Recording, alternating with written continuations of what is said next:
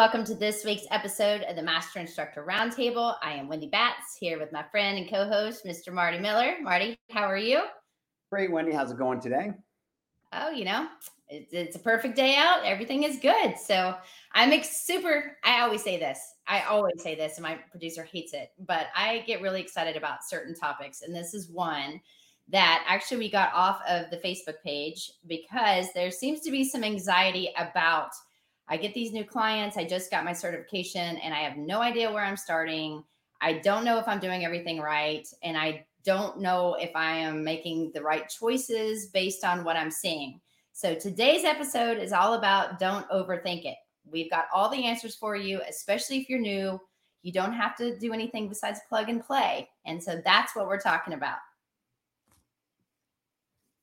Yeah, Wendy, I think this is a great topic when you brought it up in our discussion for what we wanted to cover in the coming weeks. And, you and I always go back to let the model be your best friend. And that's kind of what we mean is you've gone through, you've gotten your certification, now put it into use each and every day. So hopefully we'll kind of bring people back to the why behind why they took the NASM CPT, and we can go from there. Yeah. And I think the big thing that I want to stress is there's not really a wrong answer. You just want to make sure that what you're doing is always safe with your clients and that you're meeting the expectations and the goals. And I think a lot of it too, and Marty, I know that you would agree with this, it's going to be about building the rapport. You have to start building the trust with your client. You have to have open lines of communication. You need to find out if there's certain exercises that, irritate their knees, or if there's something that they're uncomfortable doing, they absolutely do not like.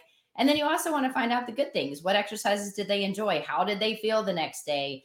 Open lines of communication is what's going to make you successful.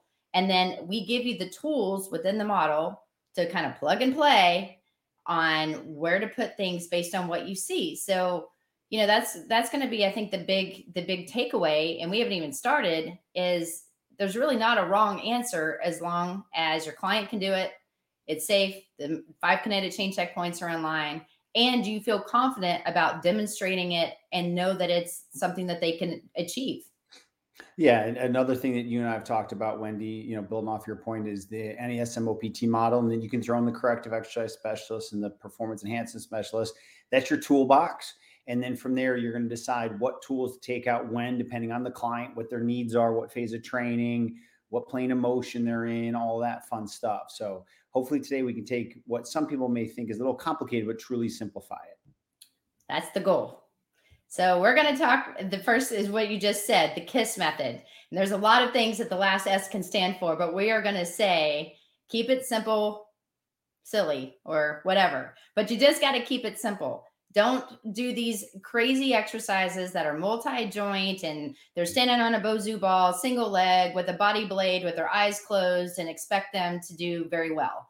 What is the outcome? What's the purpose? It's more of thinking sometimes that easy exercises for us is not easy for everyone because we're finding the dysfunction based on the assessment. So keep it simple. Don't overcomplicate things and use the template. You just stick exercises in there.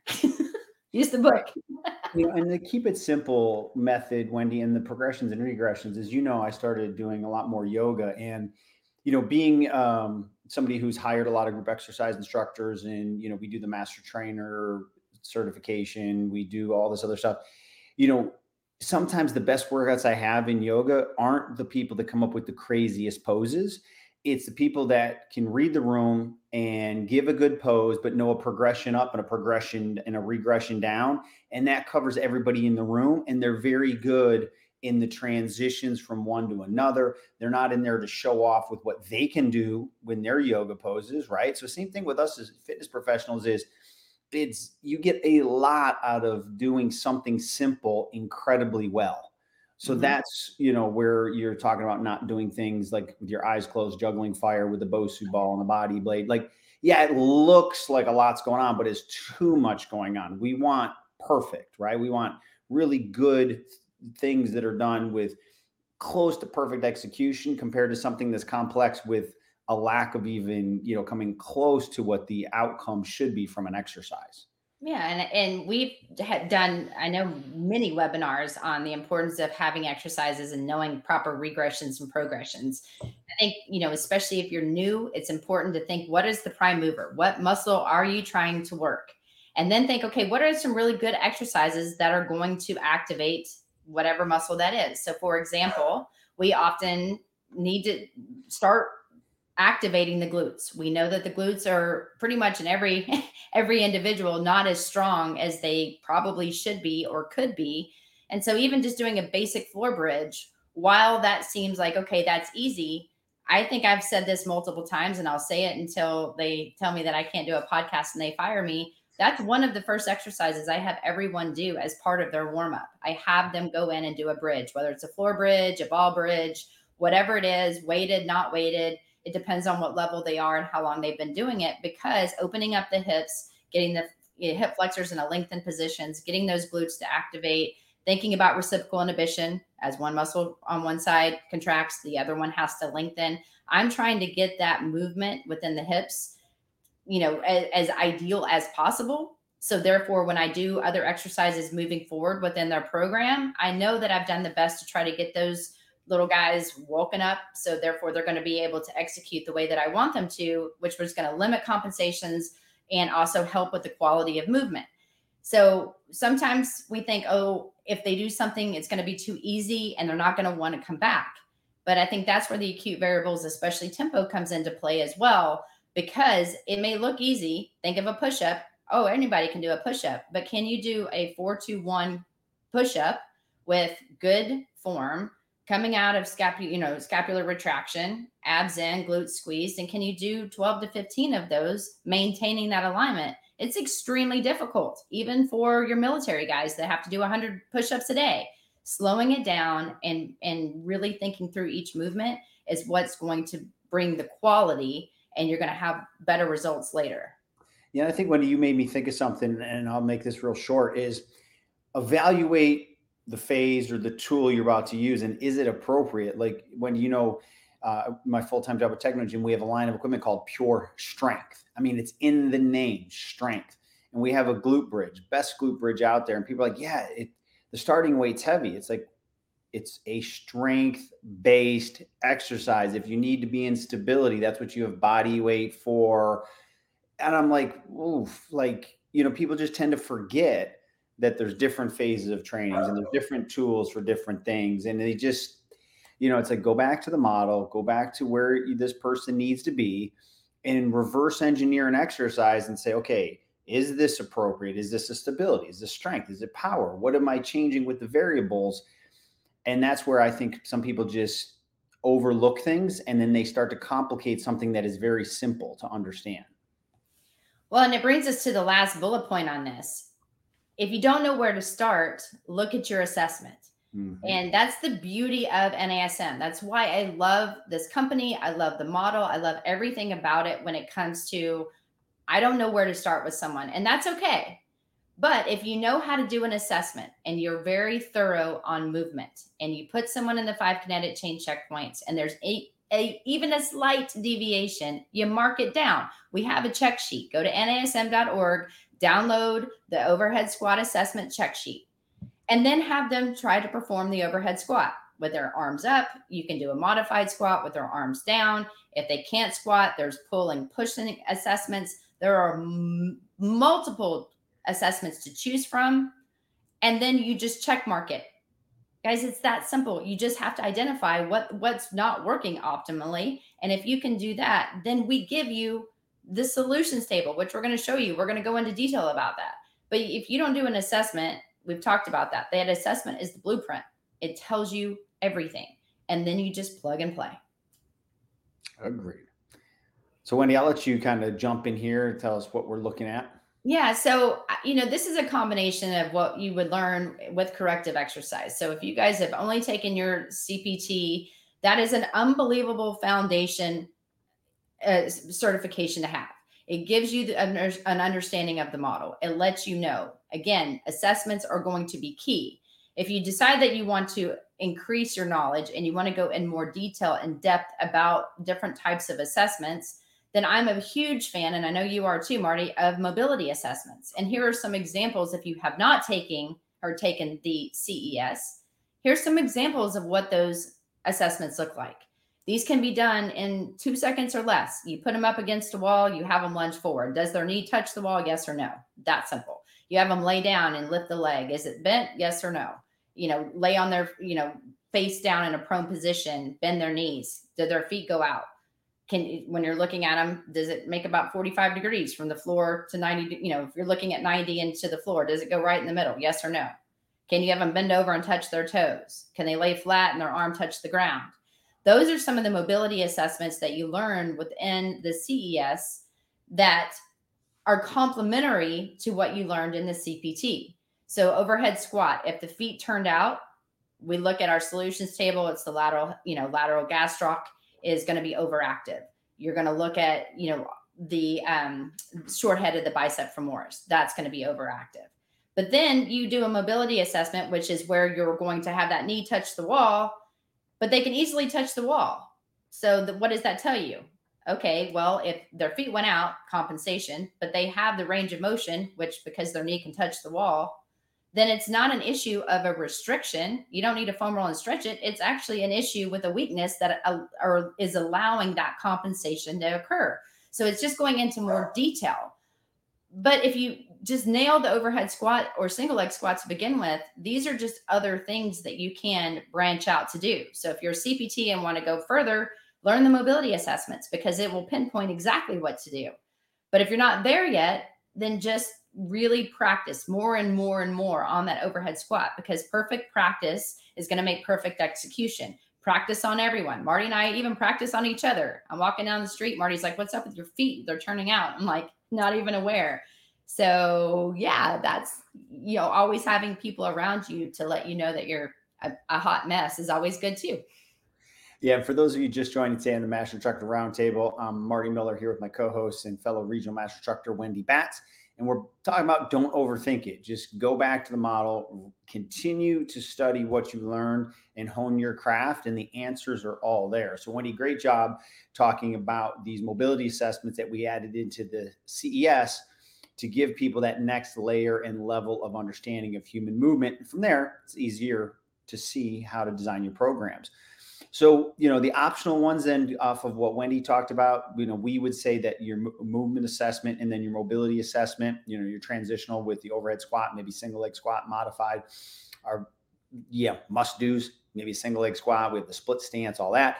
Then we do the mobility. From there, you can do a push pull, a squat, overhead dumbbell press. So these are loaded because now you're going to see what happens when they have to start to move some amount of weight. These aren't maximum load tests. This isn't to get a 1RM strength test. This is 8, 10, 12 repetitions just to get a little bit of muscular fatigue to see if all of a sudden things break down. Common compensations. Do their head shoot forward? Do they shrug their shoulders? Do they arch their low back?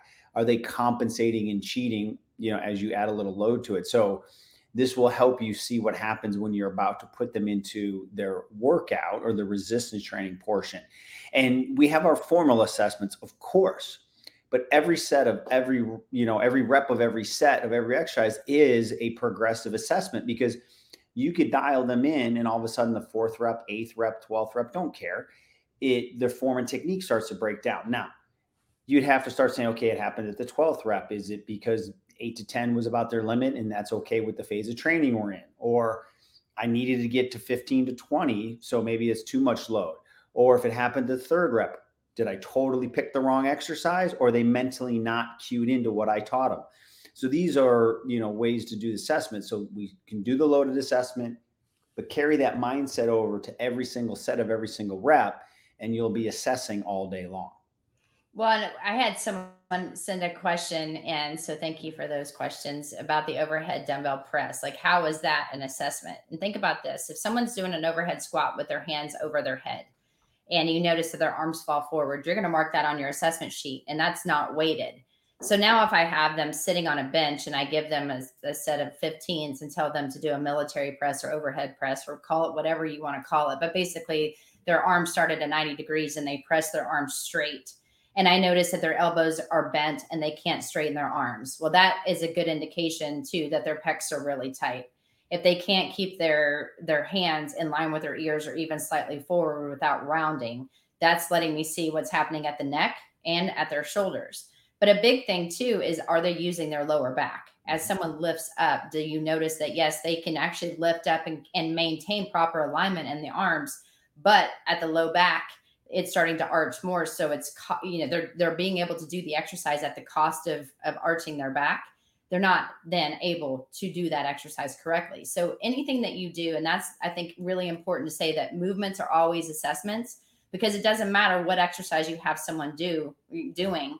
If they can't do it correctly, you need to step back and ask yourself why. Well, I noticed this during their overhead squat. Why am I now going to load it on day 2 when I know that the extensibility isn't there yet? So I need to be smarter in my choices of program design. And I think that's where the questions start coming in. I don't know what to choose. Well, look at your assessments. If someone can't raise their hands over their head without compensating, then they're not ready to do an exercise that's raising their hands over their head loaded.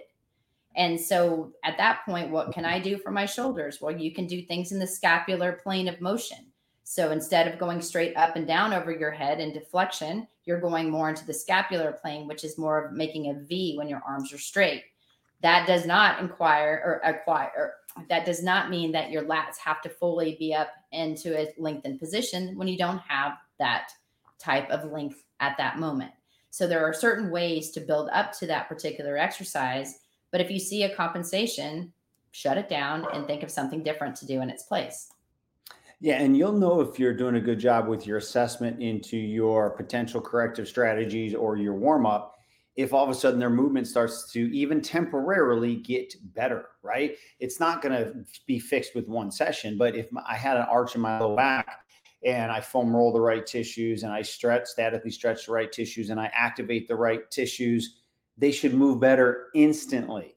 Not permanently right then and there, but you'll know quickly if you're heading down the right path. So it's another great way to check yourself, keep it simple, don't overthink it. And if it's working and they're getting better from that first corrective of strategies or warm up, you're on the right track. Yes. So the solutions table. Here's an example of a solutions table that I've had since 2005, maybe. I don't know, but there have been a lot of variations of it. But I love this one. It's very detailed. You can find one like this in the corrective exercise on nasm.org when you're looking under solutions table, because that one is in more detail than the overhead squat that you might find from the CPT. So I would strongly suggest downloading this. Marty, I know that you and I both talked about in the very beginning. We had this with us all the time because you start learning it by seeing it over and over. And I Mhm. think that's one of the things that saved me, because now I can easily say, oh yeah. And if I didn't know, I would look at this solutions table, foam roll this, stretch this, and then activate that. It says it on there, guys. So don't overthink it. Just use that solutions table. It tells you, if you see this, then do that. It doesn't have to be stressful. And that's what I think sometimes people are like, the rigid, or the model is rigid, or I feel like it's very strict. Well, no, it's trying to help you minimize compensation so you can maximize strength and power later on. And you just have to be able to know what to do and when. But this is your guide, especially if you're new. So this is going to reduce your anxiety. Print it out and take it everywhere you go. Yeah, and think about other professionals, right? Like if you have a lawyer, they might go back and research case law. They don't have everything memorized. If you have a physician, they may have to go back and look at something. No one's going to know, nor would they care if you're researching something. But the problem I think with certifications, especially maybe more so in the fitness, is any certification you sit for and take, please understand that it's showing that you're minimally required to start in the industry, not maximally competent. So if you don't have these aids around you as you start actually training people, there's no way we expected you to master all of that. We expected you to have enough knowledge to go start in the field, but that's why we give you references and guides to carry you through. That's why you have continuing education credits. So if you don't carry this around with you, I doubt you're going to really nail your program design, because there's no way that you would have had all of this done and memorized and mastered, probably, especially if you're new to the fitness industry without a previous background. Use it. That's why it's there. Indeed. And I mean, there's times too, I'll ask you, Marty, like, hey, in this situation, I've tried this, this, and this. What would you do? And that's when it's important to be part of the NASM community, because we don't know all of the answers. We don't, but we know a lot of really smart people. And if we can't help you, we know there are other mentors or people we can ask. And you should feel the same. Marty and I might have a little more experience because we've been doing this for 20 plus years, utilizing this system and the model. I know it's scary to say. Sorry, Marty, but it took time and practice. We were not really good in the very beginning either. We definitely weren't really good at presenting. We definitely weren't great at podcasting in the very beginning, and hopefully we are getting better there. We'll see what our producer says. But everything takes practice. You were never good riding the bike the first time. You fell a few times and you got back on it and tried again. It's the same thing with the model. It takes time to get used to. It takes practice, understanding the whys and the rationales of why you're programming something. And then why do you have to do things slow? Why do we do it this way? Why are you, again, it's a guide. It's a guide to help you achieve a specific goal. So, how do we use that guide? Look at the model. And within each phase in your book, it gives you an outline and a template. Here's how many reps to do. Here's how the tempo should be. And here are some examples. Not all. This is not all inclusive. We did not make a book of all inclusive exercises. Here are some examples that you could use in core and activation. And here's some in balance and plyo. And here's some in resistance when you're in this particular phase. So people are like, but I want to do this exercise. Well, then do it. If you want to do it and it's, it's a seated chest press and it's Monday and you want to do a chest press and you're in phase one, do it. Just slow down the reps or the tempo and do more reps. A little bit different. It's not unstable, but it might be unstable for some. And if you really have it in your heart where you want to do it, then do it. Yeah, I mean, what I've always said, and I've used this example, so I'll keep it short. Most of you've probably heard it. Is it's your cookbook. If you don't know how to cook, and you're going to go do something in the kitchen, I hope you don't grab anything before the recipe. So this is what the OPT model is. It was never designed to be trained exactly like this with these whatever amount of exercises.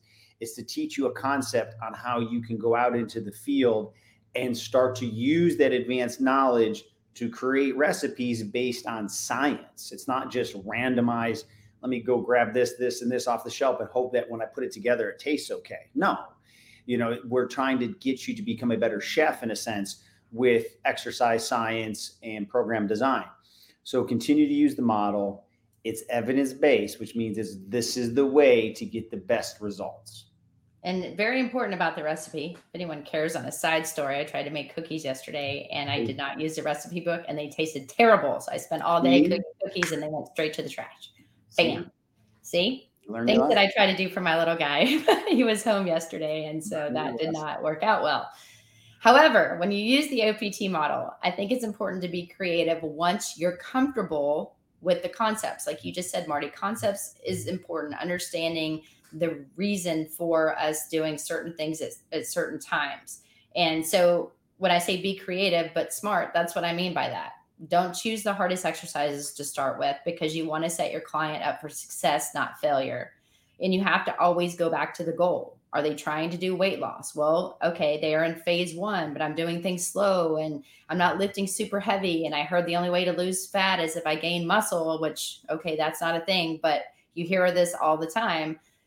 Guys, in order to lift really heavy, you want to be really stable and you want to make sure you don't break down and hurt something, like cause discomfort in the low back or cause impingement in the shoulder because they've got rounded shoulders and I'm just doing chest press and shoulder presses to make their arms look better and their chest look better, or whatever the case may be. If they are a weight loss client and they have a lot of compensations, then do a vertical load program.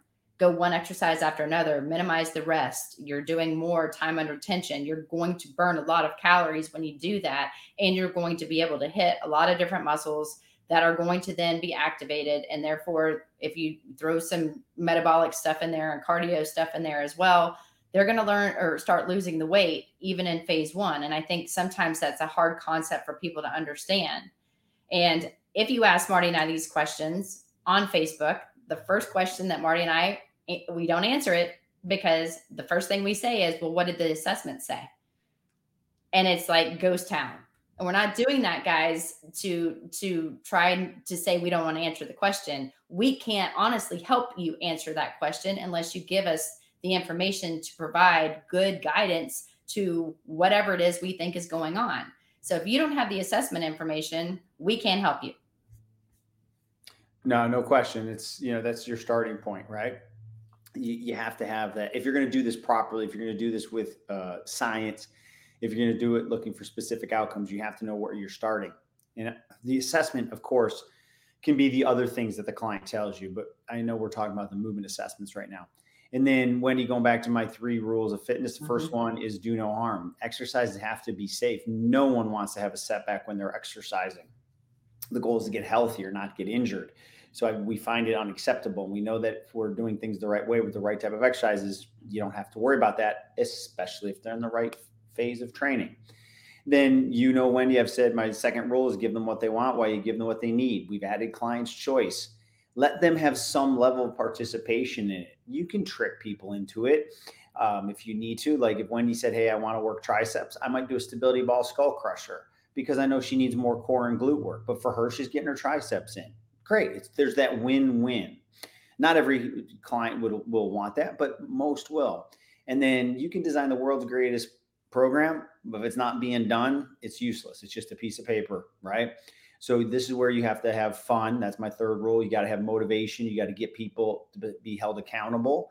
And these are those top bullet points that will keep your job a little bit simpler, but also highly impactful. And then both you and your clients are going to be successful in what your outcome is. Yes. And that kind of brings us to the key takeaways. I mean, Marty and I love talking about the model. We talk about it all the time. We break it up and we want to know if there are questions that we can help you with. So that's when we really want you to reach out to us and say, hey, this is a great topic. This is what I need to know. This is where I'm really confused. And that's kind of what brought us into Don't Overthink It today on the Master Instructor Roundtable. So, at just overview of what we talked about, assessments. It gives you your guide. It gives you the blueprint on how they're moving.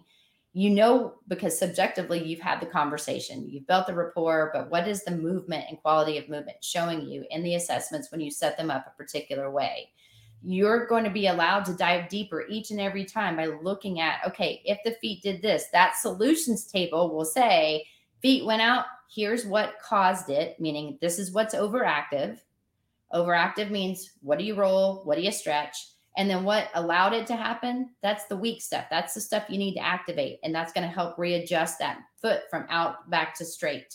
And so that a solutions table are going to tell you 5 kinetic chain checkpoints when you're doing the assessments, when you're doing your exercises. And if you start to see deviations, even in the movement of the exercises under resistance, constantly have them get back into proper alignment, readjust, and then continue. If they keep compensating, then it's too difficult. And that's when the progressions and regressions are going to come back into play. Note everything you see during the assessments, even if it's slight, because they're only doing 5 to 10 different rep ranges or something. Well, some people don't get tired very easily doing just that, especially if they're a weekend warrior or they're an athlete. And so you may want to do more. So if you start to see the knee kind of wobble in, but you're not sure, write it down. It's not going to hurt to go through and roll your adductors and strengthen your adductors and then work on your hip abductors.